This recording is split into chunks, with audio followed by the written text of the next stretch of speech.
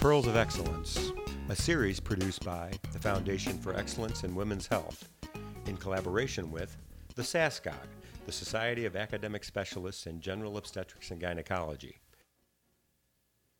Today's Pearl is entitled Evaluation and Management of Bleeding in Perimenopausal Women, published November 2018, authored by Dr. Corinne Bozzella, mentored by Surisha Reddy, edited by Dr. Daniel M. Breitkopf. The perimenopause is defined as the onset of intermenstrual cycle variability, plus or minus 7 days, through 2 years after the final menstrual period. Menopause is achieved after 12 completed months of amenorrhea. During the menopausal transition, menstrual cycle inconsistencies are a reflection of the decreasing number of ovarian follicles and the resulting variability of hormone secretion and oligovulation. Abnormal uterine bleeding, or AUB, in perimenopausal women is generally caused by AUBO, ovulatory dysfunction. In early perimenopause, elevated FSH levels lead to the development of multiple follicles. Pregnancy is still possible, as a small portion of cycles may still be ovulatory. Endometrial hyperplasia should be considered in perimenopausal women with prolonged heavy bleeding or with risk factors such as obesity, family history, hypertension, and nulliparity.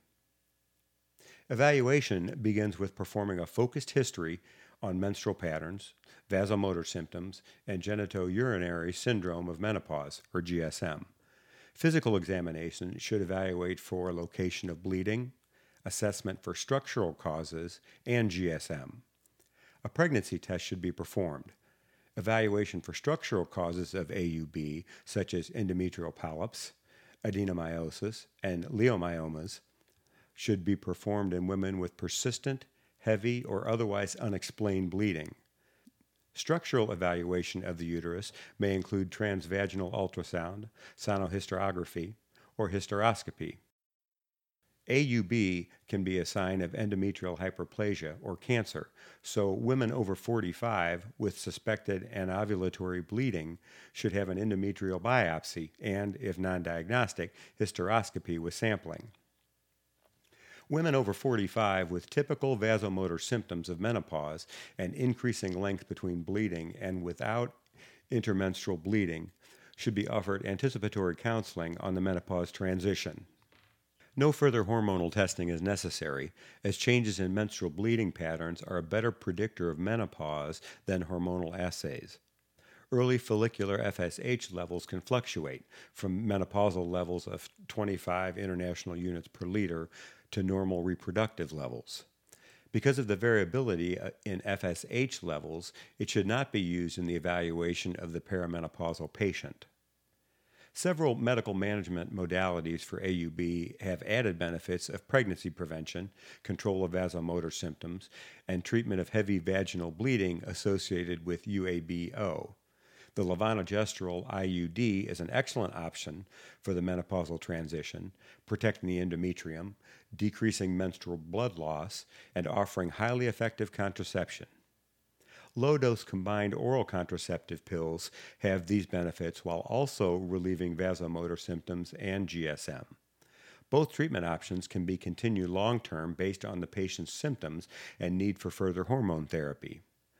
Cyclic oral progestin and cyclic combined hormone therapy are also options for cycle control and endometrial protection.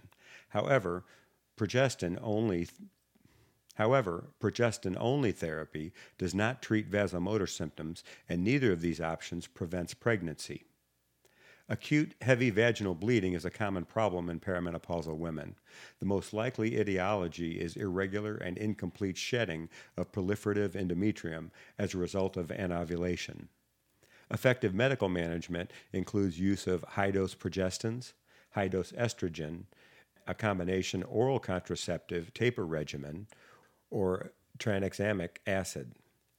When medical management fails, acute bleeding may be controlled with curettage or balloon tamponade. Be sure to visit our website for the full version of this Pearl and to follow up with suggested further readings and references. You should also review the important notices on use and reliance on our Pearls articles.